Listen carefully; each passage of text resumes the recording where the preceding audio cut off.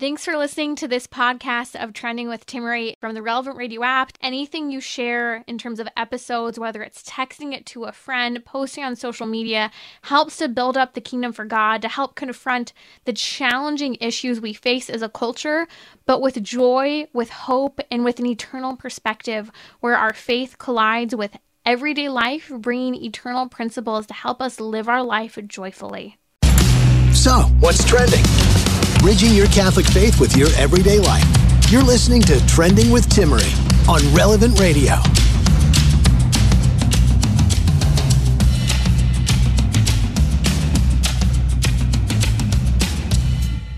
Here's a news story that's being suppressed. A couple weeks ago, a 6-foot-tall man with facial hair was allowed to play against a high school girls' basketball team. And before they even reached halftime, 3 girls were taken off the court with serious injuries. One of whom, there are actually videos of it, couldn't even get up off of the ground after the video of this 6-foot-tall man wrestling the ball out of her arms to score the point, leaving her on the floor, briefly kind of acting as if he's trying to help her up, and then walking away as many people show up on the court to try and help this girl who literally can't get up. My jaw's dropping over what's happening right now when it comes to women's sports. And here we are, as if no big deal is occurring. Will Thomas, who calls himself Leah Thomas, who placed, I think, even lower than 500th when he competed as a man, is now about to try out for the Olympics in June. We'll see what will happen on that front. I'll actually include a link in the episode notes to the latest legal action he's taking to try and change the rules that currently don't allow him to compete in the Olympics, because you have to go through a female puberty, or even you can't go through a male puberty in order to compete in the Olympics. So a lot to be said there, depending on which team you want to play for. I have it all in one of my prior episodes, but we'll dive a little bit more into that in just a little bit. And chest feeding, we made a joke about it nearly 9 years ago here on Trending, about how the politically correct term to use isn't nursing or breastfeeding, but it's chest feeding, because, men can nurse too. And not to mention that, you have other ones out there such as glucose guardian. You can't say sugar mama or sugar daddy or any of those terms anymore. Everything has to be neutral. So much so that girls can get hurt and men can hit women and it not be a big deal. This is what we'll dive into a little later on here in the show. Joining me today in just a moment is Father Robert Spitzer. He's the president of the Magis Center and the author of countless books. He released a new book called Science, Reason, and Faith, Discovering the Bible. And we're taking up a couple neat questions surrounding science and faith and unpacking sacred scripture. Today, one of the questions I hear many people have, or comments more so, is, well, if there were miracles occurring today, like there were at the time of Jesus and the apostles, well then sure, I'd be Catholic, or sure, I'd take my faith more seriously. But are there? Are there miracles today, such as those performed at the time of Jesus and the apostles? Well, stay tuned. We'll dive into that question.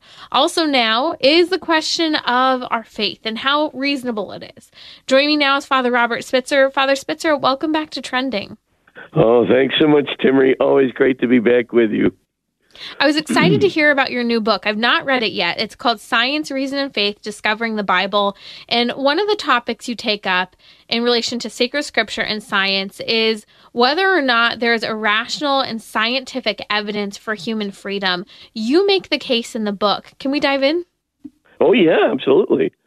First, the thought is can a case be made to show that in Genesis and, of course, in the New Testament, all these appeals to freedom are correct? And the answer is absolutely you can. The first thing to recognize is if we're going to be pulled out of the straits of determinism, and determinism is just another way of saying we're not free, right? If we're going to be pulled out of this perspective, which a lot of academics hold, right, that we're caught up basically in stimulus response reactions, in mere physical processes and structures.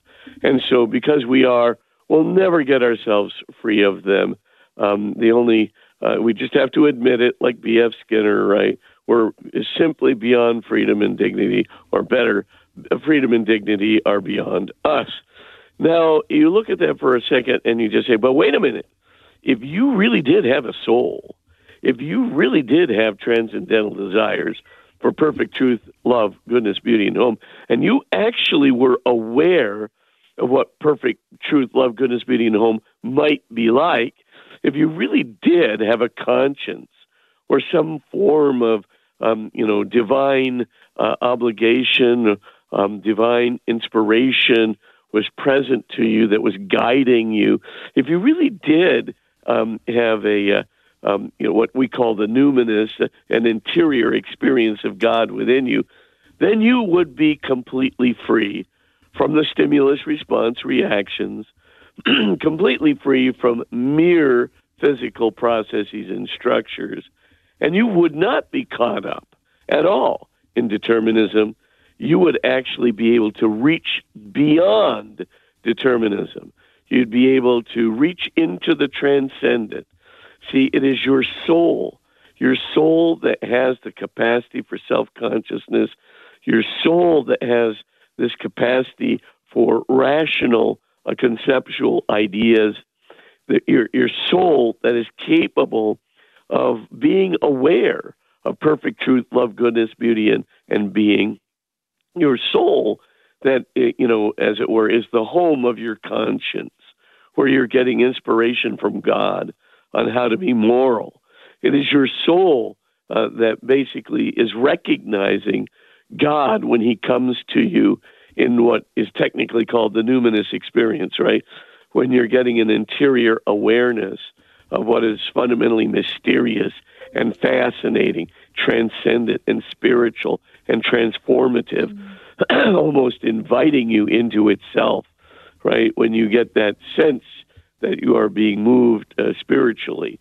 Now, if you really do have such a soul, then, and you really have a rational capability to ask a question, then you can always say, in the middle of stimulus response reactions, you can always say, do I just want to follow these stimulus response reactions that lead me to the most advantageous biological end, that lead me to, seek pleasure and avoid pain?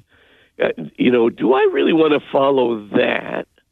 Or do I want to reach out for something more moral, something more transcendent?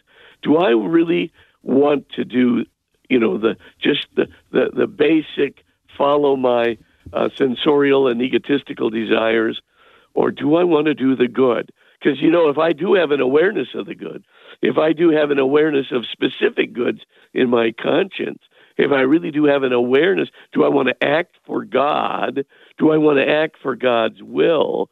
If I really do have an understanding of these things, these transcendent mysteries, and I really do have a rational intellect that's capable of asking questions intelligently and reflecting on them, which we can establish with all the rational evidence in the world.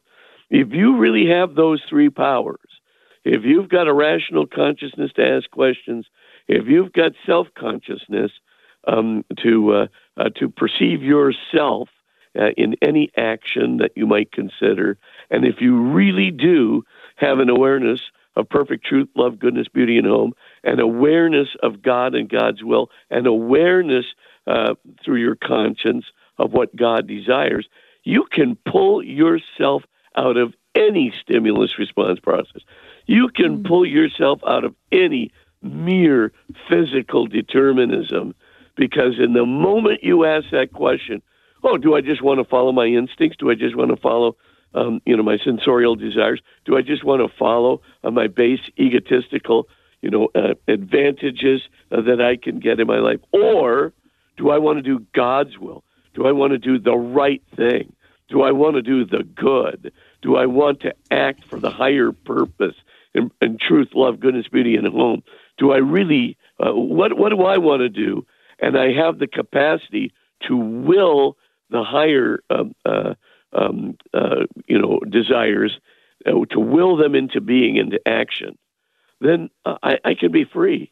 And so what I do in my books, especially Science at the Doorstep to God, and this other book, Science, Reason, and Faith, Discovering the Bible, is I show exactly why we have all these powers, these three powers. We are self-conscious. We do have a rational intellect that's capable of asking questions and then, of course, answering those questions intelligently and reflectively. And we really do have an awareness of perfect truth, love, goodness, beauty, and hope, a real awareness in our conscience of what God wills, a real awareness of God himself in the numinous. And that, of course, if we really have those things, we are really free. And, of course, if you start off believing you're just a bunch of molecules and atoms, fine, you're going to wind up in determinism. But if you really start off and say, let's examine the evidence, the really good evidence for a soul, like near-death experiences that we've talked about on the program before, or let's talk about, our capacity for self-consciousness, etc. If we really have all of these powers, man, can we transcend the physical processing structure? Can we transcend stimulus response desires? We can be very free, moral and loving and transcendent beings that not only transcend stimulus response, but can attach ourselves to the will of God as if it were our own. And that freedom is everything. That's what freedom means. You can also, by the way, show other animals simply don't have these powers, and we can talk about that if you wish. And when you're mentioning determinism, and isn't that at the core of how we're seeing policies, laws, medicine, everything set out today? Because if you believe in determinism, that sets a very pessimistic viewpoint of the human person. It determines the way we will settle on whether or not someone's culpable for a crime, whether or not someone should be able to recover from an illness. And there's so much there in this idea of determinism and really squashing it with the truth of the human person that it isn't just some Catholic idea. God himself is the blueprint. He created the blueprint for the human person. So when you mention those three powers that I think are so significant, I just want to reiterate them, Father Spitzer. And if you're just joining me now, it's Father Robert Spitzer, the president of the Magis Center and the author of countless books, including the latest one we're discussing, Science, Reason, and Faith, Discovering the Bible. Those three powers of rationalism, the intellect, that we can come to know something, self-consciousness, that we can be aware of ourselves, and then that awareness of truth, beauty, and goodness, and our freedom to pursue after that. It's, I think, transformative, and especially right now as we're in the thick of the Lenten season, we're looking out at policies and normalcy today that isn't quite normal. I mean, just later on, we'll dive into the sports teams and a story that's being buried in the media right now. 3 girls were injured on a basketball team last week by a 6-foot-tall man with facial hair, and yet people are saying that's no big deal. But I think it does come back to this whole idea. Can we be self-aware? Can we pursue after truth? Because if we can't, then what's the big deal with a man being on a women's sports team and even injuring them? I mean, this is what's at, I think, the heart of the question surrounding the human person and free will today. Because at the end of the day, if we don't have truth and free will, then everything is relative and there's no self-determination at all. Yeah. Well, I mean, if you really look at the history of philosophy, right, the real determinists like Hobbes, and Machiavelli, at the end of the day, they had to say one thing. You have to control people from the outside. Since human beings don't really have freedom, since they really don't know right from wrong, indeed, if there even is a right from wrong, the best thing we can do is put together a series of external power structures that will regulate people, force them to do the bidding, of the power at hand, and that's the best we'll be able to do. And so, of course, Machiavelli put all the power into the hands of the prince and let him do what he needs to do to keep order. Best we can do is just keep social order. And it doesn't matter whether you're content or not content, whether you have freedom or you don't have freedom. It really doesn't matter because, of course, they don't believe in any of this anyway. So the best thing is just keep the order. And the best way of keeping the order, since people can't do that for themselves, since they're incapable of real moral actions, real transcendent self-conscious actions, since they're incapable of real sincere love, hey, they can't regulate themselves. So give the power to the prince. Give the power to the government and let them take charge. And by the way, the prince can do anything he wants to maintain that power because order is the name of the game, and that's the only thing we can shoot for because there's nothing in human beings that can transcend physical processes and structures, stimulus and response reactions. And are we looking at that today in today's government? Of course we are. We're just getting people in government that just try more and more and more to vest the power in a few individuals in a governing body because there's absolutely no belief that we truly have freedom. We are truly oriented toward good ideals, toward loving ideals, and above all, they don't believe in God.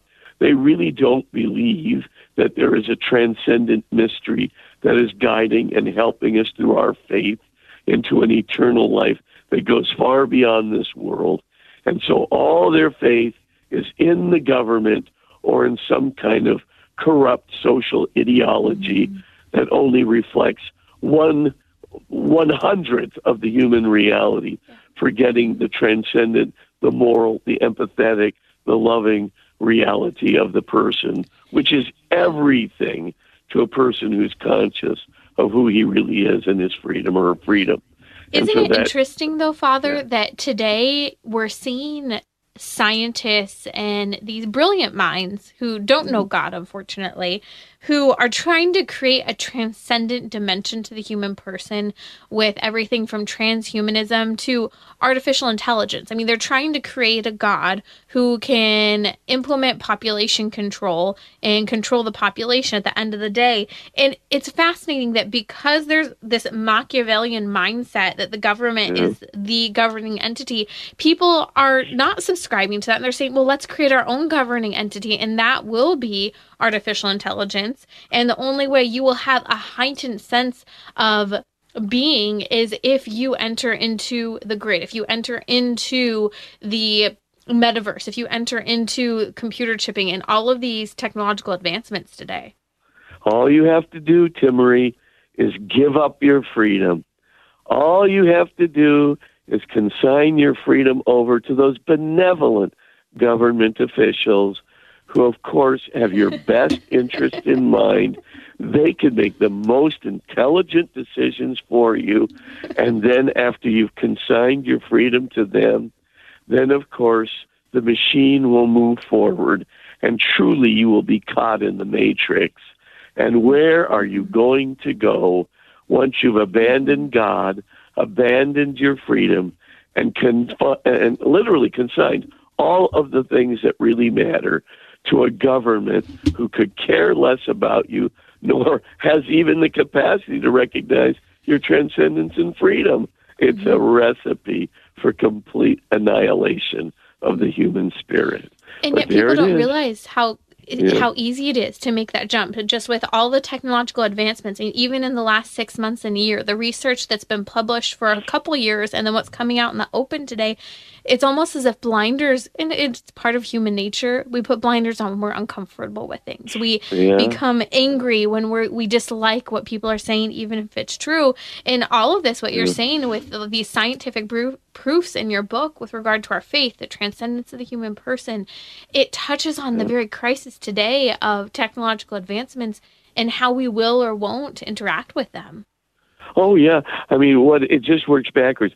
Hey, when you give up God, you're basically giving up your freedom, because God, the transcendent itself, is what releases you from the bondage of stimulus and response desires. Now, if you give up your freedom because you don't believe you have any freedom, then, of course, don't worry. So easy. Just give it over to the government. Give it over to some Machiavel who's going to sit there and crush your spirit underneath his. I mean, the first step that every government has to make to become totalitarian is they have to get you to get rid of God. And after they get rid of God, then you have to get rid of your freedom, because, of course, there's no basis for it anymore. And then, of course, silly morality. Everything is beyond good and evil. The government can just make the most prudent decision for you. And if you conform and you have all the right pronouns and all the right language, hey, you too can become free through the governmental decision-making process. In other words, you can sign yourself over to the Matrix if you saw that movie. I mean, that's basically the whole point. And so I'm telling you, God, morality, freedom, you throw them all away. What do you have left? Why? A good social unit that will really help you out and will really give you a sense of what really matters in life, namely what the government wants. Good luck. Not going to be there much there for you. At the end of the day, you can become a slave to the totalitarian regime. And don't think we're not incapable of totalitarianism in this country. My gosh, just look at what's going on. I was going to say, I don't know that we're not there. I don't know that we're not there.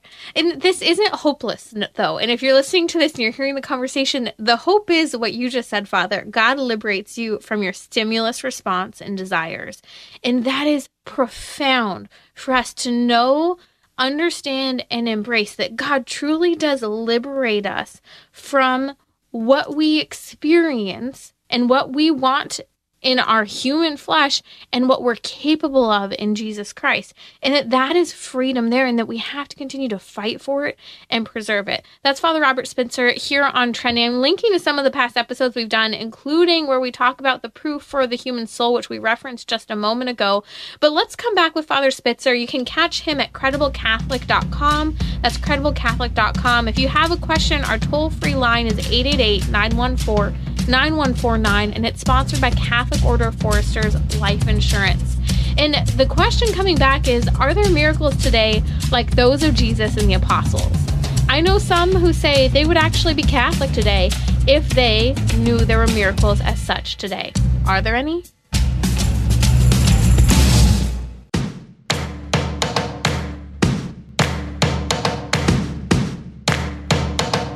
We're talking about what you're thinking about. You're listening to Trending with Timmerie on Relevant Radio and the Relevant Radio app.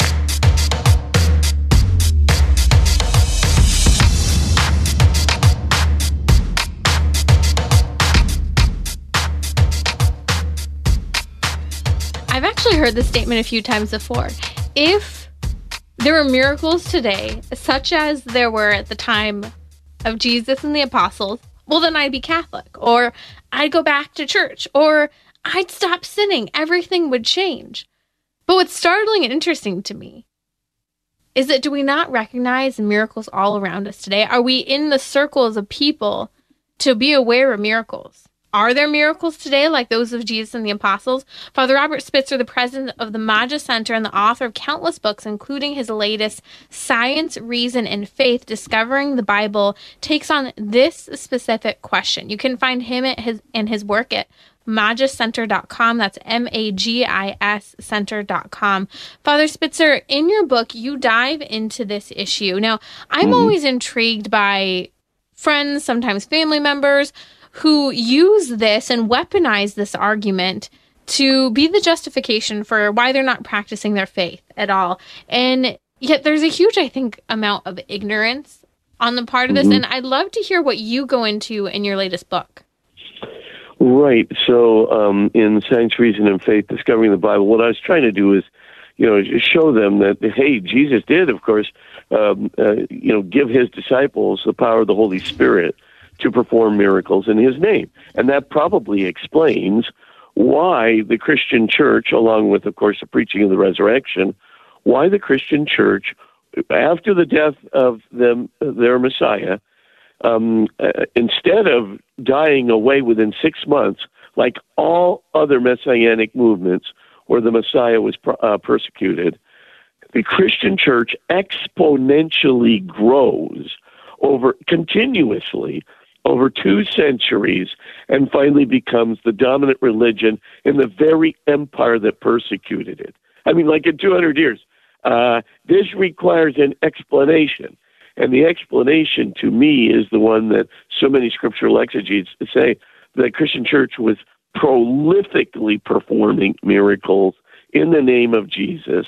And of course, the subtext of all of that is, hey, if you're sitting there watching a miracle in the first century, and hear this guy saying, in the name of Jesus, get up, or in the name of Jesus, be cured. And the next thing you know, that person is cured. They lost they're seeing again. They were raised to new life.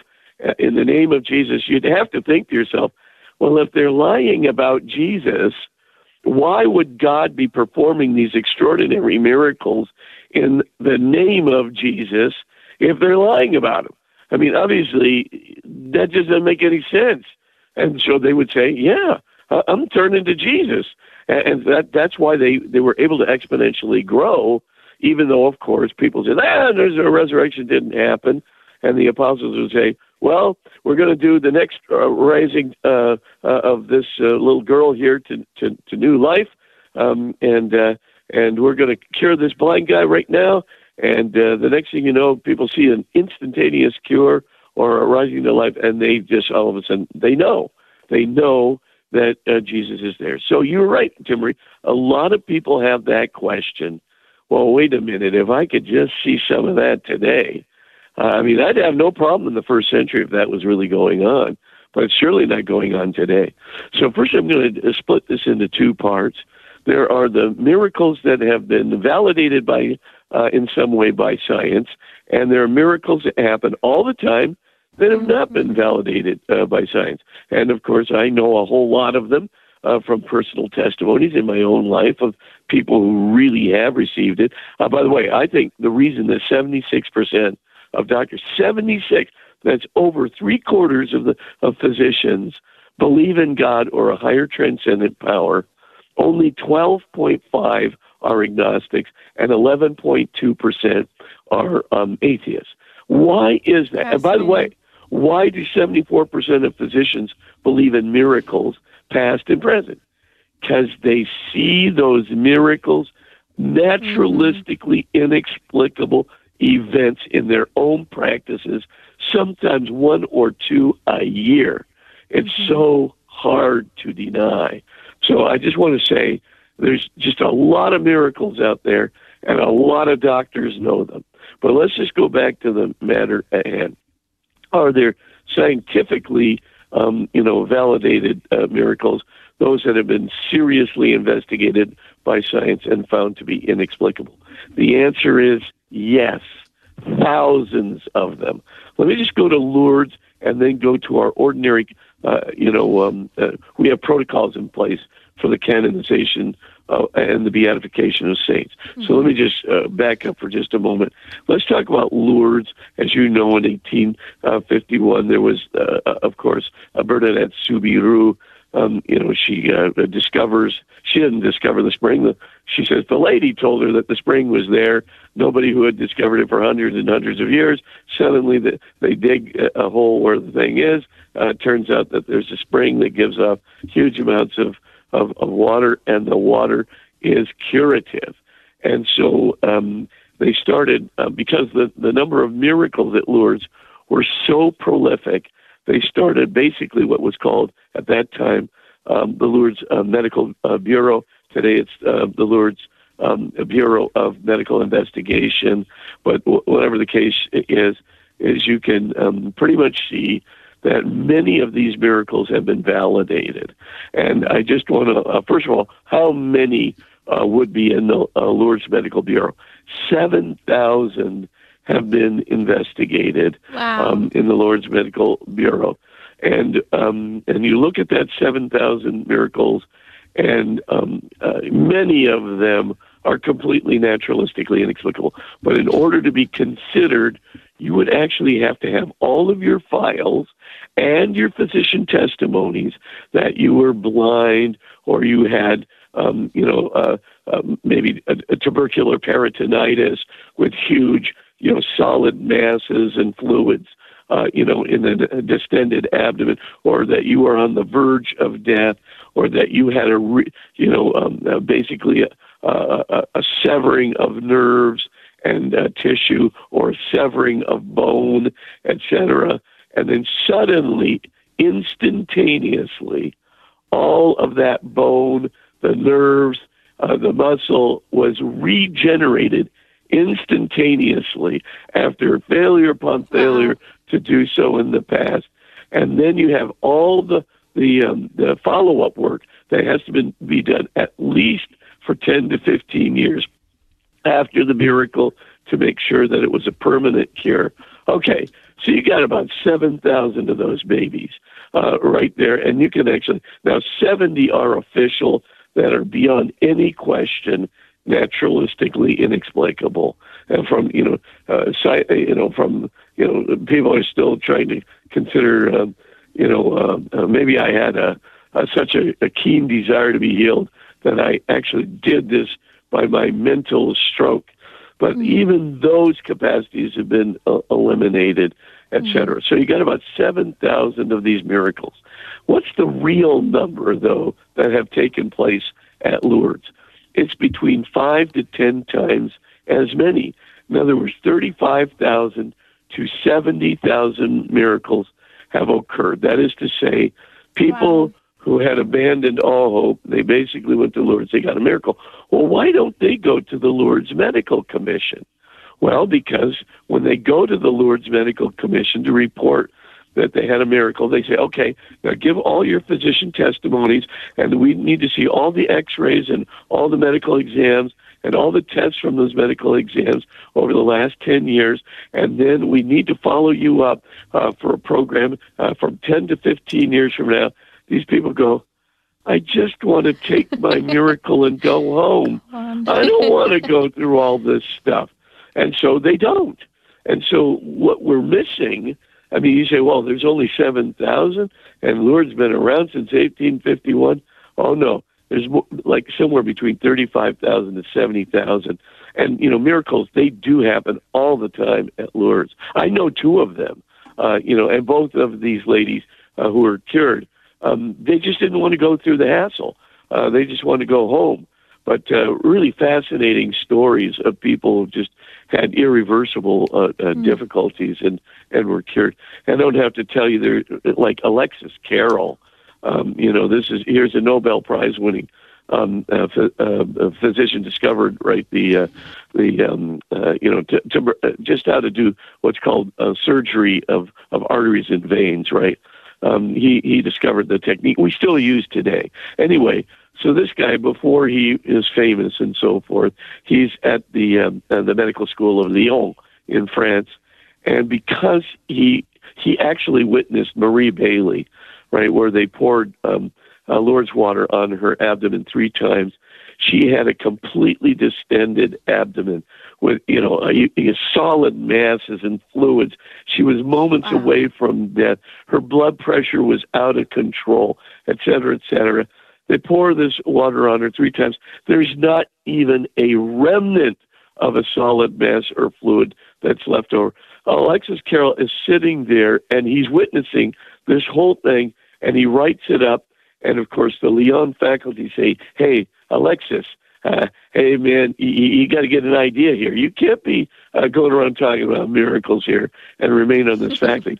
So I didn't say it was a miracle definitively. I just said there was a possibility of a miracle. And this is completely naturalistically beyond my capability to explain. And, of course, they fire good old Alexis Carrel from the Lyon Medical School. So what does he do? He goes to the Rockefeller hospital in New York City. And they say, oh, you look like an intelligent lad. Why don't you go ahead and do all this research into, artery and vein surgery? Of course, he wins the Nobel Prize for one of the most important discoveries ever.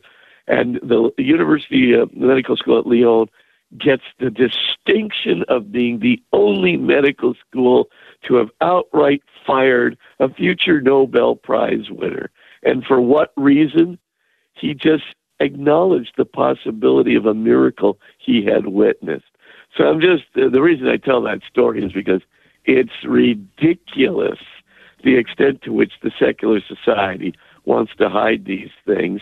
Mm-hmm. And of course, Alexis Carrel didn't care. He just went on to win a Nobel Prize at another medical school. So the point that I'm trying to get to is, I have a new book coming out from Ignatius, coming out in August, called Science at the Doorstep to Christ. I have all these described, but I do have a summary of them in Science, Reason, and Faith, Discovering the Bible, my new book. But the main thing is that Lourdes is just the tip of the iceberg.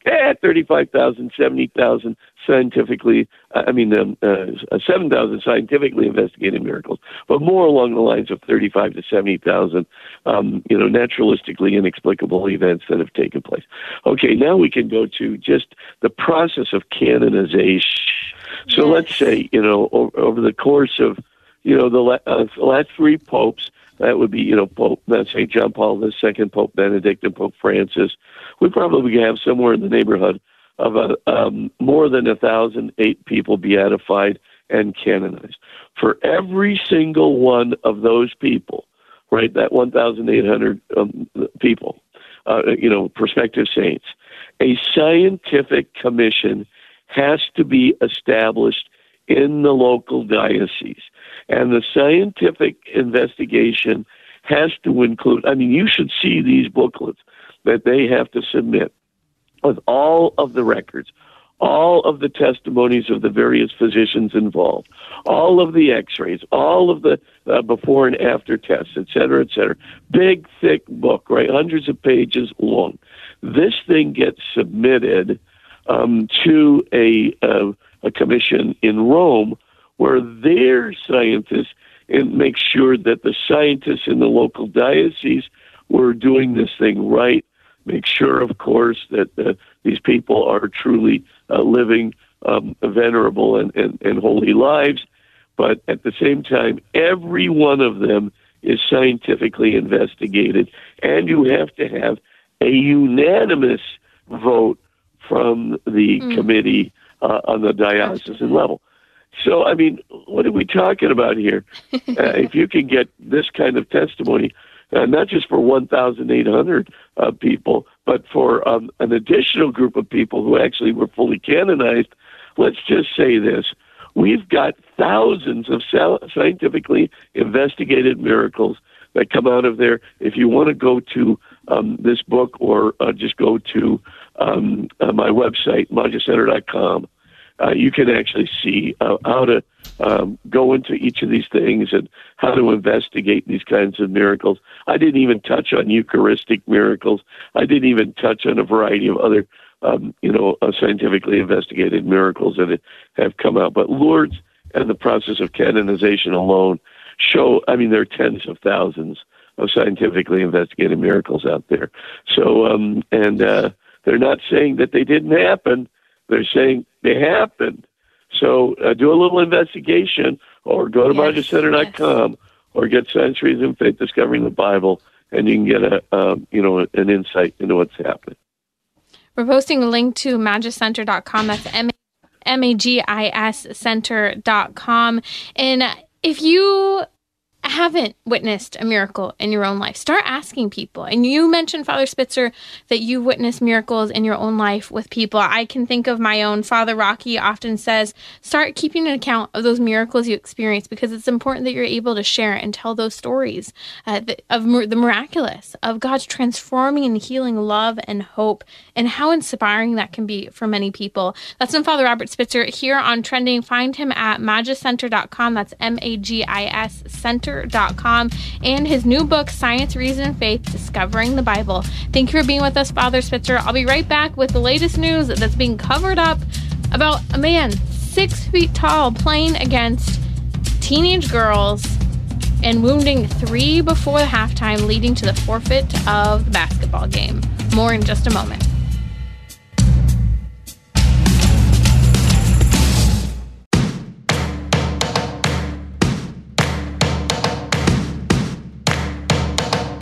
We're talking about what you're thinking about. You're listening to Trending with Timmerie on Relevant Radio and the Relevant Radio app.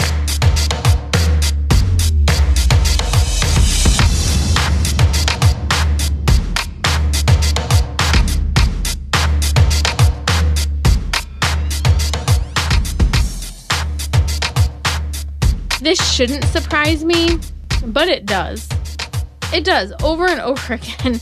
There is a video circulating of this. So if you want to see the video, we're going to post it on social media. A 6-foot-tall man with facial hair was allowed to play girls basketball against Lowell Collegiate Charter High School in Massachusetts. The coach had to forfeit the game after 3 girls were badly wounded playing against this young man. Again, a 6-foot-tall young man. He was playing for KIPP Academy in Massachusetts, and he injured 3 girls before halftime.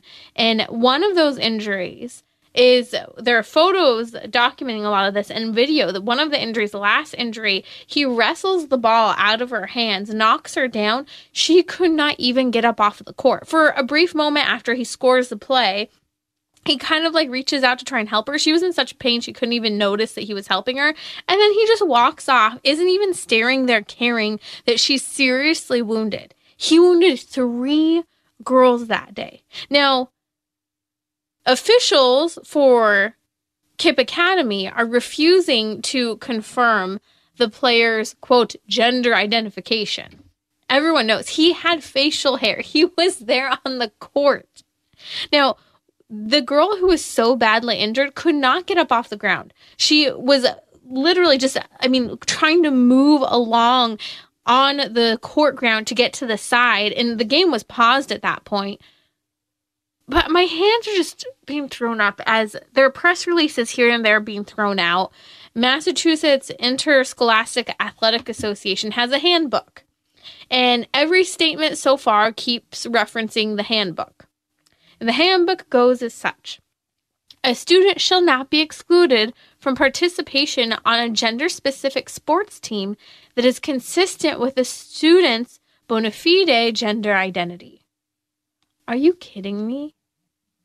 At what point is it not only not fair, in the case of competitors such as Riley Gaines, Paula Scanlon, and many others, at what point is it not just scandalous that men are stripping down in front of women or ogling at women while they strip down because they've been allowed, because of so-called inclusion and diversity, to go into women's locker rooms, the most private areas, not just for adult women, but for minors as well. And at what point is it enough to say that women, young girls, shouldn't be injured on the basketball court? I'm astounded that these are the stories we're hearing today, and this story is being squashed. I just happened to stumble across it on the right news platform that actually covers what's really going on in the world. Because you are not hearing stories such as these that are happening more and more frequently about overnight weekend trips for middle school kids who are going to learn about our great nation's capital and who are going to learn about the history of the founding of the country.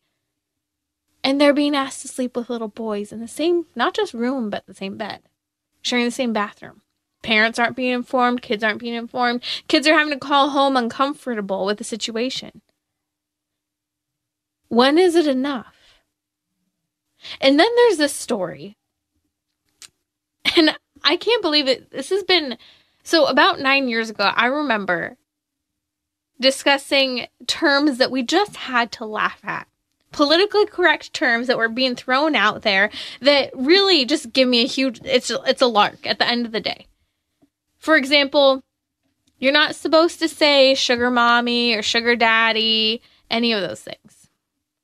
You're supposed to say glucose guardian because that's politically correct. Because a woman could be a sugar mama, not just a sugar daddy. So let's just be gender neutral, not be sexist. Just say glucose guardian. And then there was you can no longer say nursing or breastfeeding. You have to say chest feeding. Now, this was when pro-LGBTQ activists were throwing this language out there, and some people like myself were kind of just laughing at it, how silly it is. But then you had places such as the University of Sussex Hospital being one of the first to start adopting some of this gender-neutral language. They were one of the first places to actually use chest feeding, and one of the first places to use the words birthing parent instead of birth mom. Now, here's a new one. You may have seen some of the headlines this last week that the NHS Trust, which I was really intrigued by this because a lot of the mainstream articles just say NHS Trust. And it's interesting because they're intentionally misleading you as if it's the National Health Institute or something. It's the NHS Trust is the University of Sussex Hospital and their medical school, who over the last few years have mentioned on a handful of times under the medical director, Dr. Rachel James, she cited a 2022 study that claimed that there were no observable side effects to artificially induced men's milk to feed babies. That's right, biological men's milk. If you didn't know, a man can be pumped with various hormones, chemicals, all kinds of things, and he can produce milk. And this isn't anything like hugely surprising. When hormones are that off, the body can do things that wouldn't normally do. We can artificially simulate many things today. And one of those things that can be done is to cause men to lactate. Now, I don't know how well and for how long this can go on a particular case. That's research for another day that I'm just really not interested in doing. But here's what happened. Dr. Rachel James at the University of Sussex Hospital started citing this study, which, by the way, has been universally rejected by experts. It's only people such as Dr. Rachel James at the University of Sussex Hospital who wants to use transgender ideology to tell a lie. Can nothing be left for women today? And these were things that we were laughing about 10 years ago when the ideology seemed so strong that you had to start saying things such as glucose guardian instead of sugar daddy or chest feeding instead of breastfeeding. But here's the deal. Can nothing be left for women? This was the same question that was being asked for men at the onslaught of the feminist movement. Could nothing be left for men? Are there no sacred spaces for men still? It's different today because we're trying to change the very biochemical definition of women and men. We're artificially enhancing and seemingly creating this false reality. And at the end of the day, it really is women who are suffering. Women who have to neuter their bodies to be like men with hormonal contraception, abortion, sterilization. It's now women who are being written off and degraded by saying the gift of the female body is interchangeable. The truth of the matter is that I do believe in equality, but equality in dignity.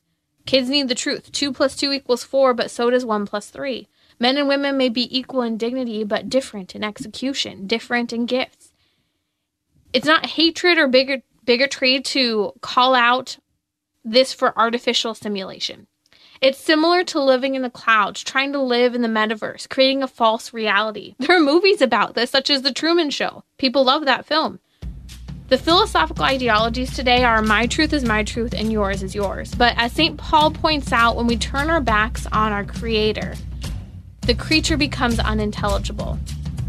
We're more human when we embrace the reality of the human person and the natural course of what God has in store for the human body and embrace those differences and gifts rather than artificially simulate a different reality because we want to.